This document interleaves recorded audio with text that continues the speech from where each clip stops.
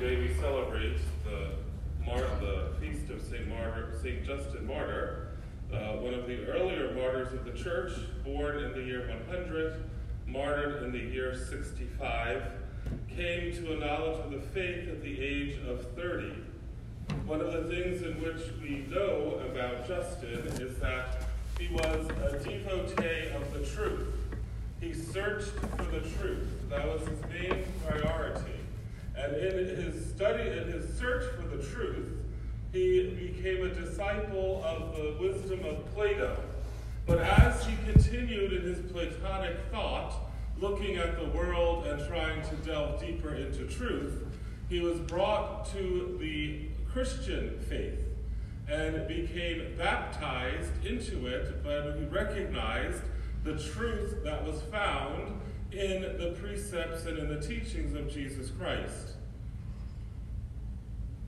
This, my brothers and sisters, is so devoted was he to the truth and the truths he found in Jesus Christ that even 35 years after professing the faith, he willingly shed his blood rather than deny that what he believed was false. This is a great testimony to the reality of the objectivity of truth.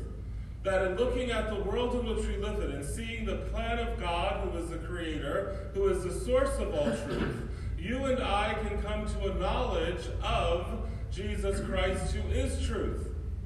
However, the devil perverts truth. The devil, who is the prince of lies, manipulates truth.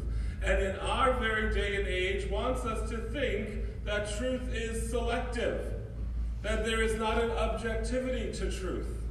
And this is causing much confusion and much chaos in the world we live in. And sadly, even among those who profess their faith and belief in Jesus Christ, St. Justin was so convinced of the truths found in Christianity that he wrote 2 defenses of the faith. One to a Jewish rabbi and one to the emperor himself,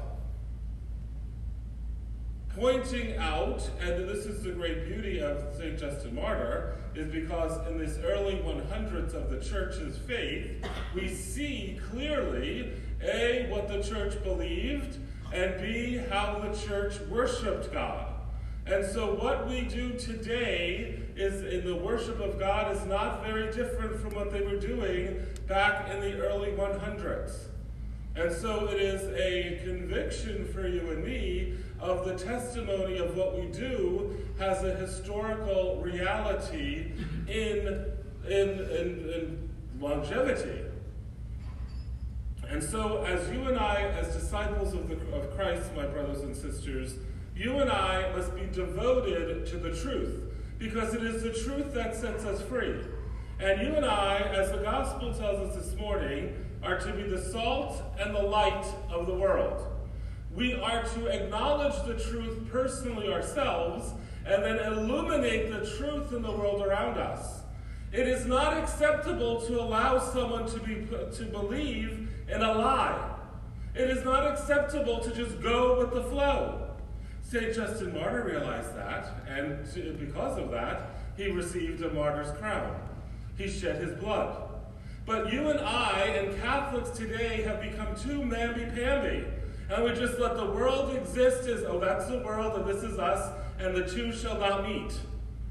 We are called to transform the world with our very lives. And the world is in the state it is in because you and I have failed to do what we are called to do. And so we need the inspiration of St. Justin Martyr and those early disciples of the Lord to convict us with that courage that we possess through the Holy Spirit, but to allow us to tap into it so that we can boldly proclaim and witness the truth that sets all of us free. Truth does not just set those who believe in Christ free. Truth sets all humanity free. And until we overcome the lies in which the world is spreading, we are never going to be what the Lord wants us to be as building his kingdom here on earth. So let us pray for that courage, that strength, and that perseverance. Let us pray through the intercession of St. Justin that he will help us and guide us and strengthen us to fear nothing, to trust in the power of the Lord, and to always speak the truth in love, that all people may come to know our loving and compassionate God. God bless you.